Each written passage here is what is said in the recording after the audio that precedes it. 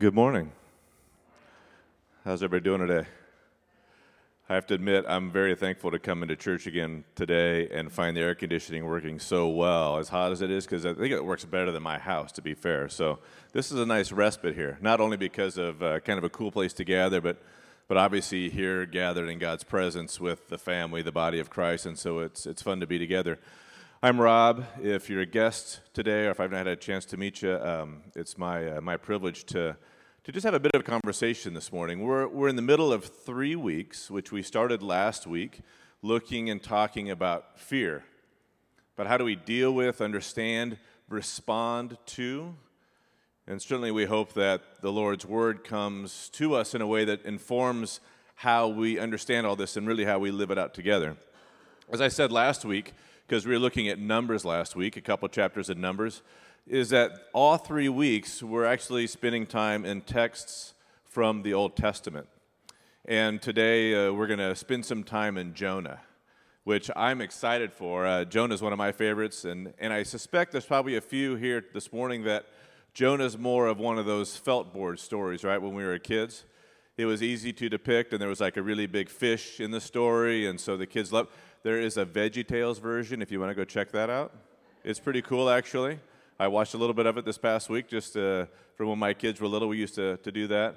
But I think today in Jonah, we're going to, I hope, take some time to maybe look at fear and what the Lord has to say. There's going to be two aspects to it that Jonah's going to bring forth. One is typical and expected because we see the wrath of God on display all over the Old Testament, all over it, in very literal, physical history sort of things going on in God's people, the nation of Israel, but not just them, but the nations around them as well. And in Jonah, it's a prophet, but then one of the nations, not Israel, but one of the nations that would be in that time and place as it gets rolled out. And so I think that I hope and pray that we can take some time today to consider what the Lord has to say to us through this episode that Jonah depicts and displays to us. So let's take a bit of time here and listen to a section of Jonah's story.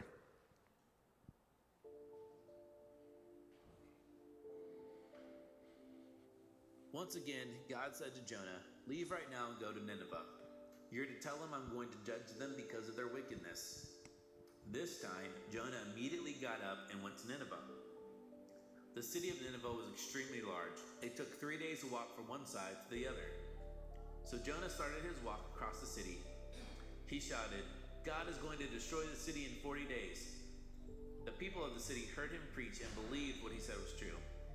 They passed a law that said everyone was to fast, no exceptions. Everyone was to go without food, and they were to wear burlap sacks. They prayed and asked God to be merciful to them. The king stepped down from his throne and laid aside his royal robes. He put on burlap sacks and sat on a pile of ashes. He sent out another law that said no one is to taste any food or water. That includes animals as well. Everyone is to wear burlap sacks and stop any evil they are doing. Maybe God will change his mind and allow us to live." The Lord saw all they were doing. He knew they had turned away from their wickedness, so he stopped the judgment that was about to kill them and destroy their city. Jonah was furious when he heard about this. He said, "I told you this would happen. I knew you were a merciful God. I knew you were quick to forgive. That's exactly why I didn't want to come here. That's why I ran away. Kill me right now. I do not want to live." The Lord said, "Do you think it's right to be so angry about this?" Jonah didn't answer, but he went to the east side of the city. He made a small shelter so he could see exactly what the Lord was doing in the city. While he was sitting there, God caused the vine to grow up next to him. The vine had a large leaf which provided shade from the hot sun. Jonah was pleased with the plant and enjoyed the shade it provided. The next morning, God caused a worm to attack and kill the vine. As the sun got hot, the plant withered. Then God caused a hot east wind to blow on Jonah. As the day went by, the sun and the wind got hotter and hotter, and there was no vine to protect Jonah. He cried, "I don't want to live anymore. I want to die." God said to him, "Is it right to be so angry about this vine?" Jonah replied, "Yes, it's right for me to be angry. I am so mad I want to die." Lord said, "You're angry about a simple vine. You didn't plant it. You didn't water it. It came up one day and died the next. Shouldn't I also care about this city? There are 120,000 children living here, not to mention all the animals."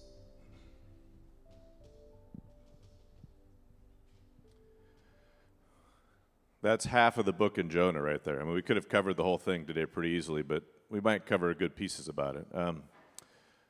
So not a surprising story. That is to say, Jonah and Nineveh is not surprising on other occurrences and things we see in the Old Testament. And like so many things that I try to share, our challenge is how do we take what occurred here with Jonah and Nineveh, and how do we try to make some sense out of it for us today?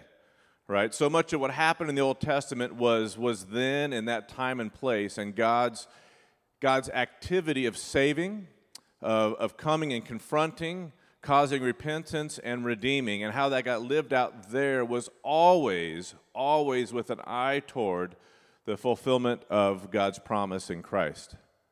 So how do we take what happened there with Nineveh and Jonah to make some sense of it for us? Well, I think the aspects of fear, as we talk about it, are pretty straightforward in this episode with regards to Nineveh.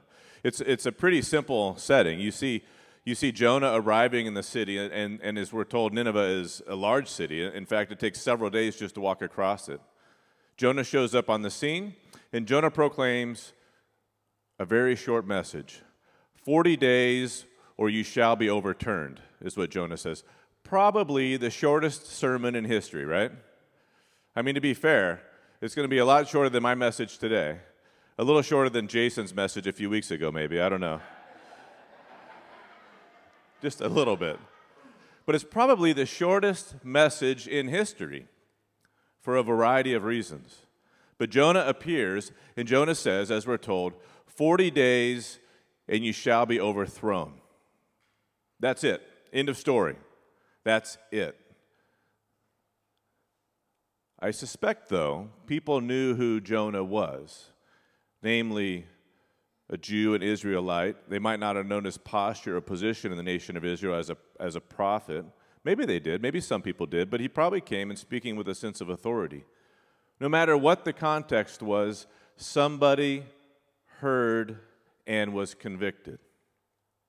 And eventually word gets to the king of Nineveh. And what does the king do? Well, the king, out of this, in very short order, says, "Not only shall I, but all people, we must repent." And in the Old Testament, that looked like you put on sackcloth and you sit in ashes, and you dump ashes on yourself, and you take this very physical posture of fear and repentance, and that we have done wrong, and they sit. That, in and of itself, is a pretty strong turn for a city this big. A pretty strong turn for a city whose evil was so compelling that it came before God that he was going to overthrow and destroy the entire city. And yet the king hears this message, and he calls upon everyone to repent, everyone to sit in sackcloth and ash, everyone to fast and pray. And not just all people, but in fact, the animals in Nineveh. The command from the king is that nobody will eat or drink as we will turn in full repentance to this message, this calling upon us to repent of our ways and turn to God and trust to him. Amazing level of repentance in a very short time, of how quickly the fear of God's wrath turned this community. And what are we told? Well, God relents. Their prayers, their repentance, their fear, their trembling before the God of all creation comes before him. And he's exactly who we expect he would be. It doesn't always go this way in the Old Testament. In fact, there's many episodes of complete destruction, of fire from heaven raining down. In this case, though, we're told how Nineveh, the king from the very top from his throne, he leaves the throne and he puts on sackcloth and sits in ash to their livestock, and everyone are repenting in front of the Lord. I could not imagine that kind of fear. See, the episode in the Old Testament is fairly straightforward. What should you do? When God comes and says, repent or I'll destroy you, you might want to repent, right? It's a pretty simple response. And yet, in many cases, over and over again in the Old Testament, they don't. Or people repent and then they fall again, and it's a cycle, and so we shouldn't be surprising. I think, though, that the challenge for us today is how do we take that episode, that experience, that demonstration of what Nineveh, from their king all the way down to the livestock of the field, do in the face of God. How do we live in that place today? I haven't had someone come to me and say, Rob, 40 days or you shall be overthrown. I haven't experienced the kind of promise of wrath that Jonah delivered to Nineveh that day. There's something different about how we experience this today, this being today on this side of the cross, on this side of the church of the New Testament, on this side of the day of Pentecost, which all of that is to say that the presence of God's Spirit is here in this place in a different way than it was back in the Old Testament. Not better or worse, just different, a more full expression of it. And so on some level, we live this out on a much more individual basis today.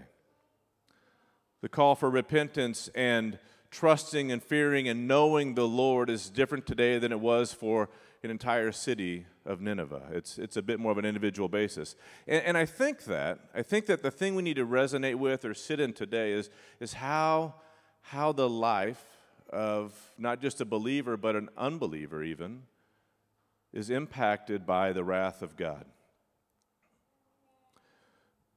We don't hear stories of fire coming down from heaven and consuming entire cities today. We don't see that. There's all kinds of other natural disasters that occur for sure, and you can speculate on what the impact is or the cause of that is or is not, and I'm not going to get into that in the least bit. But we can talk about what life looks like on an individual basis, because in some way, the wrath of God is built in to our lives. That is to say, sin, rebellion, turning away from God has a natural consequence. So we're probably going to get a little personal today, because many of us have broken lives in all sorts of ways. Let me put it this way. When I was in full-time ministry in Wisconsin, I saw brokenness and the results of God's wrath on families all the time, because when it finally got bad enough to go talk to the pastor, it was really bad. And chances are it probably also became public, right? And so that guilt and that shame was too much to ignore at that point. So if the husband had cheated on his wife, or the wife had cheated on her husband and it became more public, they finally came to talk to the pastor about it. That's what I mean by there is just a natural consequence of sin built into our lives. And that's the same whether you're a believer or an unbeliever. So to use the gift of marriage, a gift of family, things just tend to go better if you don't commit adultery. Right? I mean, we laugh like, well, duh. No, really. Things just tend to go better in life if you don't kill somebody else, right? Yes. Well, you know what? Things also tend to go better if you aren't lying. Things tend to go better if you aren't stealing from your employer. Things tend to go better. You kind of get what's going on here? See, the wrath of God is not always just fire from heaven. The wrath of God often is passive. That is to say, God steps back and sin has its own built-in consequence. I know some of us have experienced broken marriages. Maybe we've remarried and had another chance to express that differently. And it's not always because of our own fault. Don't hear me saying that.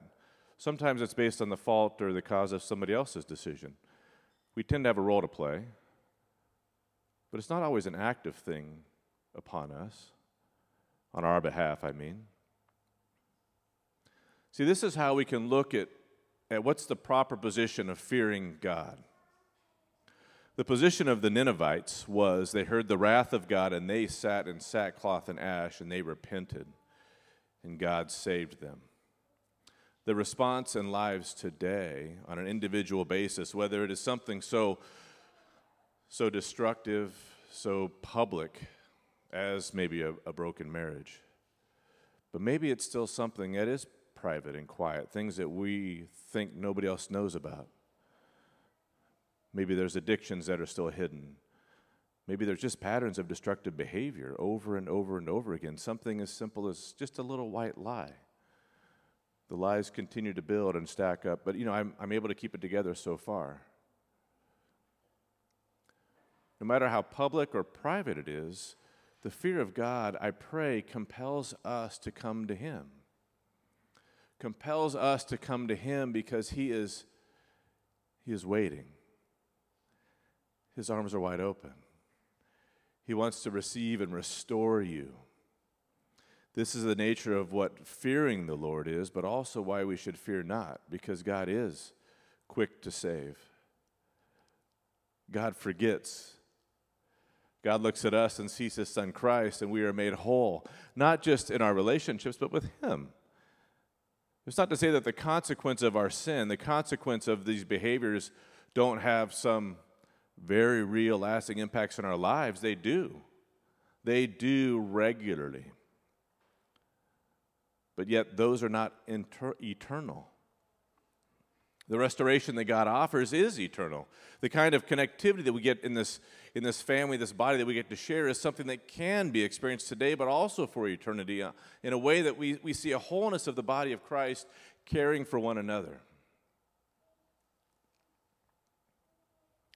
Are we connecting with this at all? Are we hearing this a little bit? It's not something so significant as a broken marriage. It might be how fast I drive down the road, right?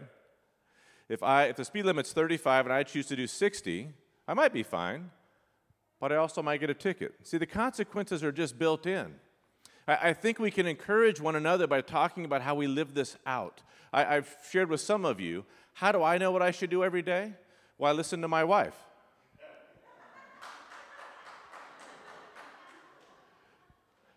Now, some of you are thinking, oh, he's in trouble later. I'm serious, though. The reason why I say that, how do I know how the Lord expects me to live out my job as a husband? I listen to my wife, right? It's not rocket science. It's just paying attention, recognizing that that's a relationship that God has given me. It's something that I can share in it, and it really is the Lord telling me what my expectations are, what His expectations are through that relationship that He's given me. I need to be sensitive to that and grow in that. And you can go on down through the rest of your life about all the different roles you have. An employer, a boss you maybe don't even get along with, a neighbor that you're having problems with, a family member that, you know what, they are always wrong. But maybe you stop and just kind of open the walls up a little bit and maybe have a different conversation. Maybe there's something in there the Lord's trying to share with you. And you can benefit. They can benefit. There can be restoration by listening and seeing that actually is the Lord. For those who believe, where the Spirit of God resides, it is the Lord that is calling and talking to us. All right, so we get that one? We get it? We hear how in Jonah goes to Nineveh, 40 days you shall be overturned. What do? Like we see in the Old Testament, they repent and the Lord relents, or He takes away His anger and wrath and they are saved. And then we have to figure out, We have to figure out what it looks like for us today, because how I live it out, how Ken lives it out, how someone else lives it out is very different from one day to the next, in one relationship to the next, but we share in the same circumstance. We share in this thing where we are challenged and we are naturally rebellious against God and want to do what we want to do versus what the Lord's plan is. And God calls us. The same call that Nineveh received is to repent, to listen, to turn to the Lord. And that looks like everyday sort of stuff, folks. Everyday sort of stuff. Not just what we do together in worship. Not just the font which we celebrate, not just the meal which we share together, but everyday sort of stuff. And this is the reason why at Oikos we talk about the family so much. We invite people into conversation to just sit and share a meal and just be part of life together. Because when those things pop up, then you're there to hopefully talk with somebody about it. Pray together. All right, so we got that one. That's this first kind of aspect of fear. I think this one is fairly regular. I don't know. I mean, maybe you haven't thought about how the wrath of God exists in your life or how sin has a natural consequence before. But certainly from Jonah and what we saw about Jonah coming to the Ninevites and the call to repent, and yep, that's a typical message we get, right? The second one's a little bit different. The second aspect of fear that Jonah depicts to us is a bit different. Now, we did not hear the whole story of Jonah. It's like I said, it's only 4 chapters. It's short. We heard half of the whole book today. I would encourage you, go home and read it. It's not that long. I mean, really, it's probably about as long as a commercial break between your shows that you're watching, okay? You could sit down and read it and just sit in it a little bit. Because what happens from the very beginning of Jonah, the word of the Lord comes to Jonah. Jonah's a prophet, well known. He obviously has been a prophet in Israel, so he's got a relationship with God. The word of the Lord comes to Jonah. And the Lord says, Jonah, go to Nineveh. Their sin is so grave, I want you to go to them and preach to them. And Jonah, instead of going up to Nineveh, Jonah goes down to Tarshish.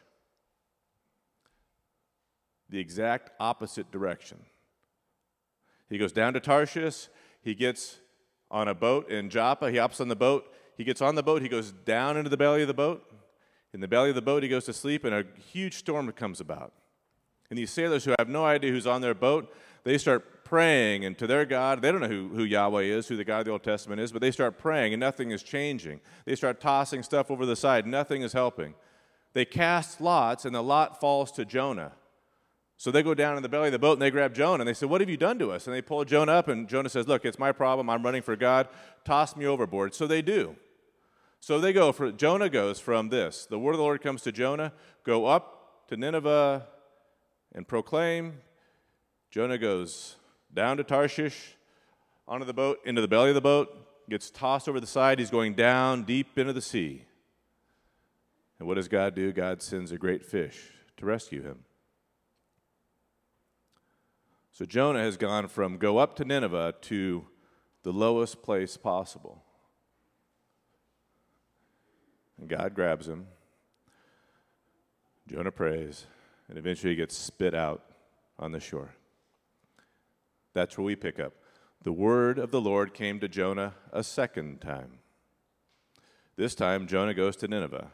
Now, I'm not sure how you would see Jonah going to Nineveh. It wasn't a short trip. I'm pretty sure he wasn't like, whistling Dixie and having a good time. I'm pretty sure he's like, God, he tried to run. I couldn't get away from him. What does he have? Just talking to himself the whole way down. Because he is upset about what his mission is from God. But yet, what does he do? He goes to Nineveh, and we heard the story. He shows up there. It's a huge city, 3 days to walk across. And Jonah proclaims, 40 days you shall be overturned. End of story. What do? They repent. And they're saved. And what does Jonah do? Maybe you missed this. He complains to God. He admits, see, God, this is why I went the other way. When you said go up to Nineveh, I went away down to Tarshish because I know who you are.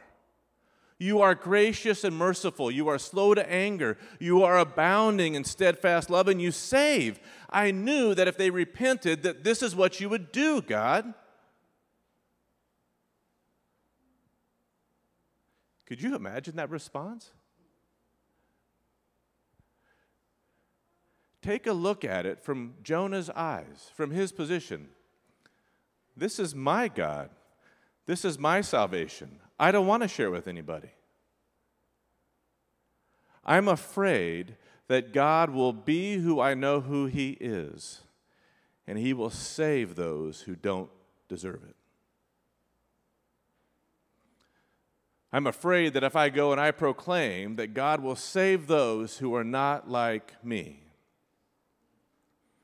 I'm afraid that if I go, that God will save those really, really bad ones, the ones that have been denying and doing everything apart from what God's plan is their entire history. I'm afraid that He will save them. And the last thing I want to do is go proclaim that. In fact, not only just go proclaim, I would rather go die than share the word of the Lord in a way that He does what I know He's going to do. And so what does Jonah do? He goes up and sits on a hillside and he pouts. He pouts. Up above, overlooking the city, God grows a big leaf and gives him some shakes. It's hot, probably like a Houston summertime. It's hot. I'm guessing probably not quite as humid. It's hot. Jonah's sitting there, and oh, man, he's happy to have some shade. And then the sun comes and the leaf withers. And Jonah's more upset that leaf is gone than caring for the people in Nineveh. And so the story of Jonah ends. Jonah, really? God says? 120,000 people plus their animals. Shouldn't I care about them? You care more about this leaf than you do about a city full of people.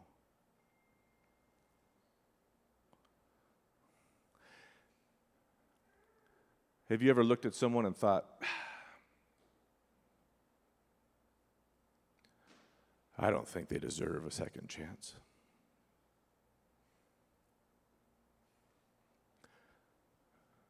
Pretty sure if I was to ask us to raise hands, I'm not going to. If someone wanted to be honest about it, it'd be tough to raise that hand. Now, I'm not suggesting that we've all thought that, but I'm pretty sure our behaviors have demonstrated that. I know mine have.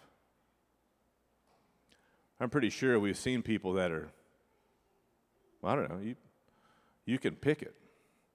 Live in a different part of town than I do, have a life that looks different than I do, make decisions about family different than I do, have had, oh man, if you just knew what they were like last year. I don't know what you mean, kind of, what's your list? What are the folks in life that you notice that are different than you? Now, maybe you consider them to be better than you are, not only worse.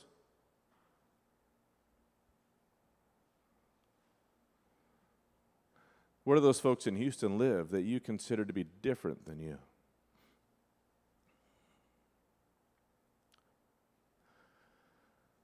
Does God love them?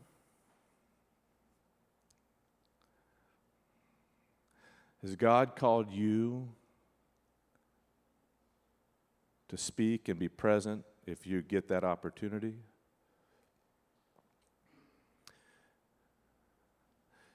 See, I think in the case of Jonah, he knew it. He knew God really well. He was one of God's prophets. You know, he prophesied in other parts of the Old Testament. He's the one that Jesus talks about the sign of Jonah. I mean, Jonah, he's a dude in the Old Testament. He's important. He's got a real place. This isn't some story, some fable. This is part of God's story.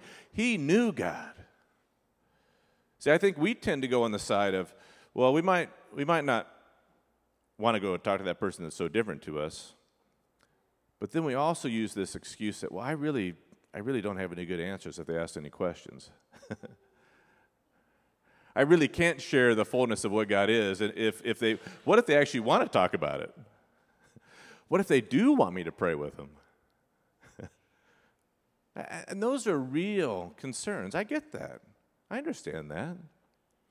See, but it's a different aspect of just how Jonah knew who God was so well that he knew and had full, complete confidence to the point that he would rather die than watch God save the Ninevites. we're on the side of, well, if I don't do it just right, I'm not sure the Lord will do what He wants to do, right?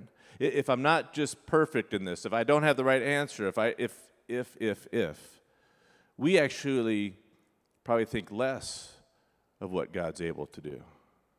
We probably underestimate how God can work through something that's broken and messed up and bad histories and, right? I know that's where I find myself. I find myself, I probably shouldn't say anything.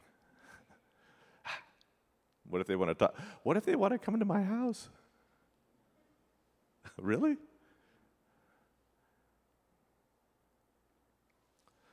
Yeah, fear is one of these things that it can really cripple us. And I think fear is one of these things also that become more compelling over time.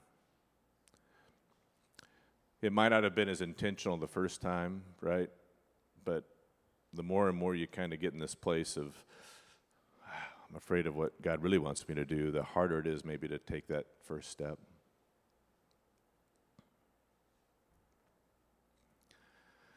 Jonah's a great story. It's really good to be together and worship with y'all. I hope and pray, and we're going to pray. We're going to spend some time in prayer today to call upon the Lord, to be present, to give us a spirit of empowerment and hope, to be bold for Him in ways that maybe we haven't been before. I hope, though, that in the course of a few weeks here, that you're thinking through what are some of the things that you're afraid of, right? What are you afraid of? We heard last week that Christ says, "Come to me, all who thirst." All who thirst. And if you are thirsty, I will give you a drink.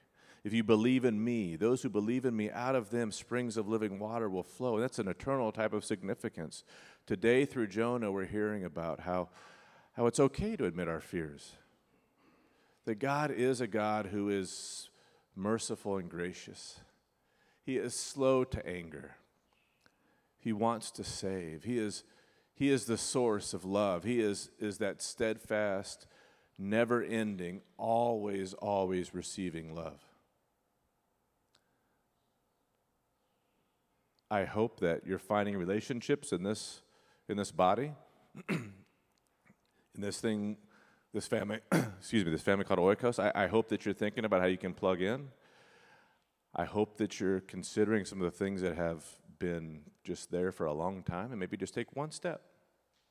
Just one step to do something different in faith.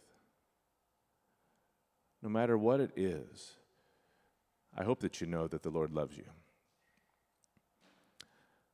I hope that you know that the God who sent Jonah not once but twice to Nineveh to save them, even when their sin was so offensive to God, that God that sent Jonah to Nineveh and saved them when they repented is here and present with us right now. By His Spirit, He is residing in those who know Him. He is gathering us together. He is reassuring us, and He's giving us an invitation to come into a conversation with those around us. It's a good day. Sometimes these sermons, I'll be the first one to say that my messages can be a little heavy at times because I am constantly reminded, my fear when I come up here is I'm constantly reminded about how weak I am. And my only prayer is that the Spirit of the Lord would be present in a way so that you would hear what He wants you to hear today. That's my prayer. God has something good in store for you, not just today, but for eternity. And that's what we celebrate as God's people. Would you join me in prayer? Gracious Father, we thank you that we can come and hear about your acts of salvation, your acts of saving, your acts of repentance and confronting and preaching that message not just today, but from centuries ago, from generations upon generations ago. And though the expression of how that was maybe before Christ's time was different, the human condition was just the same. The frailty, the pride, the sinfulness was just as evident then as it is today. And yet, Father, you have never turned away. You come after us again and again and again. And so much, Father, so much so that you would give us your Son. That you would send him into this place to walk among us as a brother, to experience the things that we experience, that you would send him forth, Father, in a way that he would willingly give up his place with you to come be with us, so that he could be the fulfillment of the sacrifice which you required, Father. Help us, Father, today through your Spirit. Help us to be quick to confess the fears that we have.